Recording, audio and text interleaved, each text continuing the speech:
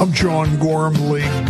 Good that you've joined us today, and if you've been here for the past 3.5 hours, you are in for a very interesting guest. If you've just dropped by, you're still in for a very interesting guest. One of the academics at the University of Saskatchewan doing such amazing work with therapy and service dogs is Linzi Williamson, assistant professor of psychology, and her specialty has been the outcomes of therapy and service dog programs, measuring the human-animal bond, and working with the entire animal-assisted services industry. Hands up, anybody who doesn't like service dogs. Nope, nobody. We love service dogs.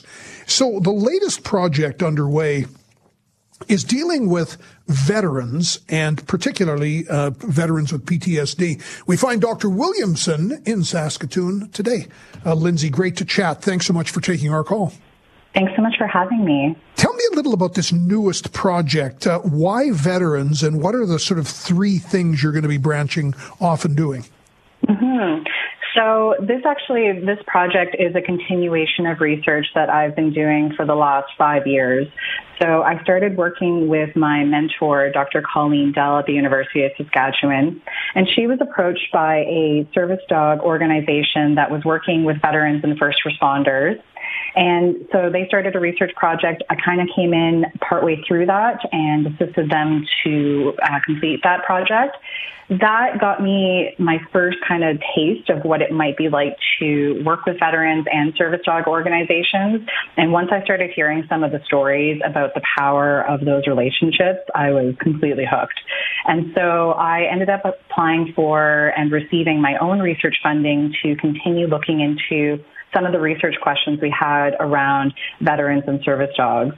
So we had looked at not only do the dogs affect their PTSD symptoms, we also looked at what was it like to integrate the service dogs into the family homes. We looked at public perceptions of veterans who are working with service dogs. We're also looking at the lived-living experience of people who are navigating the service dog industry as a whole. And then the more current research that we have received an additional 3 years of funding for, the first study will be looking at how do we best tailor educational interventions for different demographics of the Canadian population to help them understand the best ways to interact or maybe even not interact with service dog teams that are out in community spaces. Second project will be looking at how do we optimize the human-animal bond for veterans who are working with service dogs and other handlers as well. And then the third study will be looking at more so determining the social value with a little bit of the monetary value as well of the outcomes for veterans when they are working with service dogs. Sort of doing like a cost benefit of how it all works out.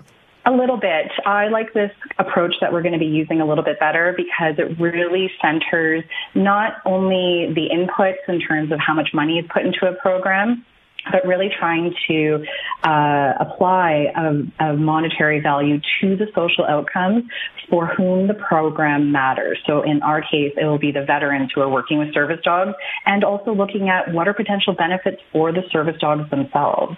Psychology prof. Linzi Williamson with us. What do service dogs do that is so positive? Well, first and foremost, service dogs their training is tailored to meet the needs of their handler and the handler's disability that they might have. And sometimes they have multiple disabilities that they need assistance with. So once you have the dog, trained to a point where they can really hone in on what their handler needs, I mean, the possibilities are endless in terms of what they can do. But with the veterans that I have spoken to and worked with, I mean, one of the biggest themes that keep coming out is that, a lot of individuals with PTSD, it's hard for them to connect. It's hard for them to want to go out into public spaces. So when you hear about individuals who are so disconnected because of their illness and their symptoms that they experience, and then after working with a dog for, depends on how long it might be a few months, might be a year or so, but suddenly they start to feel safe again, and they start to feel like connecting with themselves, connecting with other people, connecting with, people out in public spaces as well. They start to feel like that's possible again because of the dog. How does it happen? Any of us who have ever had a relationship with a dog know it, but it's hard to describe. How does it happen that this works between a dog and a human? Well, for one thing, for individuals who have PTSD, it's about the dog being able to attend to their needs. So if suddenly somebody feels a little bit more elevated, feels like they're a little bit stressed, or they might even feel a flashback coming on, the dog can actually interrupt them and can help them regulate their nervous system again. Otherwise, this is something, that trying to understand what it is specifically, what's that underlying mechanism of how the dog works, that is something that our research team is wanting to investigate a lot further. But we do know that there's a lot related to that human-animal bond. We also know that dogs are social capital. They are a way for people to connect with others, especially, individuals who really do like animals and have had animals, either currently or in the past. We know that they can be a great conversation starter as well. So I think when we're looking at that social connection piece, it is the fact that the dogs are that bridge between people. Linzi Williamson, some new research on service dogs and veterans, in particular those with PTSD. Is there a breed of dog that in your research, and even sort of from an empirical basis, that ends up as a service dog more often than others?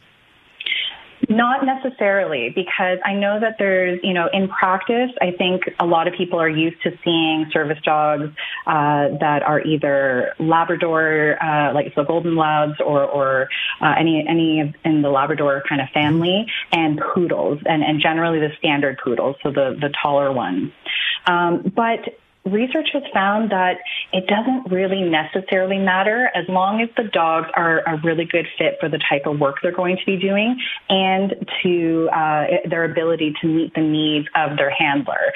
So, for example, if you needed a dog to help you move around or get you up off of a chair, you might not want a Chihuahua for that, for example, but as cute as they are. And so you might need a larger dog depending on, again, your mobility needs.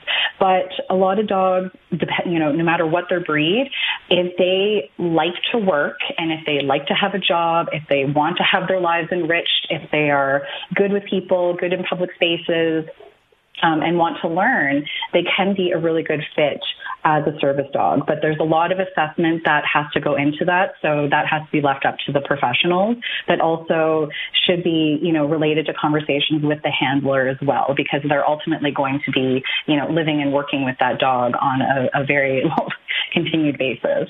Right. Linzi, it's always great getting caught up. Thanks so much, and keep up the great work. Thank you. I appreciate it. Linzi Williamson in Saskatoon, assistant professor of psychology, and she took over the work, or was certainly mentored by Colleen Dell, who we've spoken with in the past. We've also chatted with Linzi. Colleen is the person who got so much of this research underway, and there are a number of academics all working in the area of therapy dogs and service dogs. There's a difference, and particularly in the case of Linzi's research, service dogs and military veterans. Recently, she talks about the 3 studies in her new project. 1, the different methods of improving communication with the public about how you interact with service dogs or not. Number 2, the human-animal bond and how it's maximized. And number 3, a feasibility study that does a social return on investment calculation. Service dogs. I'm John Gormley. This is 980 CJME and 650 CKOM. I'm John Gormley. If you are interested, because this is a flaming dumpster inside a slow-motion train wreck, I don't recommend it, but you might want to have a look if you're on Twitter, a.k.a. X. Do you remember the name Laith Marouf? He is this hate monger and flaming anti-Semite who was paid by the Trudeau government about $134,000 to be a media consultant on decolonizing the media. And he is a very progressive, very left-wing guy on the media.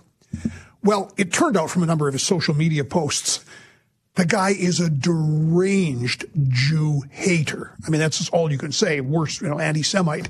He's just outrageous. He was removed from social media. Just coincidentally, this morning, I saw a post from him, and he tweets under King of Lion Kings. And he's back on Twitter, and this guy is insane. He keeps going on about Canada, that he calls Canada KKK so 3K Canada, and the Jew-Sader lobby. Instead of Crusader, the Jew-Sader lobby in apartheid KKK Canada thinks crime minister Trudeau should follow the orders of Tel Aviv, and it just goes post after post. And it's entertaining to watch the Jewish white supremacists do this and this. The guy just goes on. And his King of Lion Kings, Palestine is our homeland. And he's only got fewer than 600 followers, but the guy is completely on tilt. It's either him or somebody with access to his Twitter account. But I was going through it, and it's just like you recoil, and then you think, in Canada, this is a guy who came here as an immigrant. I believe he's now a Canadian citizen. And this kind of appalling stuff. So there was somebody said, this man must be reported. He must be stopped. My thought on this sort of thing? Just let him go. Just watch the dumpster fire train wreck, and the guy's going to completely self-destruct, or he'll be led away in handcuffs. So to me, maybe I'm just being more than tolerant, but it's just crazy stuff. So this is today's, at least according to the Trudeau government and its emphasis on decolonialization, the media having to be deconstructed. Nobody is happy these days with very much in this country. So the Prime Minister driven out last night from a restaurant, about 100 pro-Palestinian, anti-Israeli protesters yelling shame, you've got blood on your hands, genocide. And that was 2 hours after he completely alienated the state of Israel, such that the Prime Minister and the opposition leader in the Knesset have both separately done posts that Justin Trudeau is not a friend of Israel, by his conduct and his language, and him telling Israel that this is not acceptable. And then he went on a sort of a typical Trudeau, use maximum restraint, and then he breathlessly went over all his concerns about what Israel's doing. And Prime Minister Netanyahu said, while Israel is doing everything to keep civilians out of harm's way, Hamas is doing everything to keep them in harm's way. And then he pushes back and says, it is not Israel that's been targeting civilians, but Hamas. And then the opposition leader was even stronger, because he said that if Canada were ever to have encountered anything like Israel has been through, he said, you have no doubt Israel would be behind you. And that's what we would expect of you as a Canadian and a Prime Minister. So it was a little bit of a shame trip on the Prime Minister. But he's now off. Jumped on a brand new Airbus A330 off at APEC. This is the Asia Pacific Economic Cooperation Summit. It's going on in San Fran. So the Prime Minister left this morning, and this is the replacement plane. And unlike everybody else who criticizes politicians and their planes, I don't. I don't like him taking jets out to Tofino. I don't like him sort of jet setting around at our expense.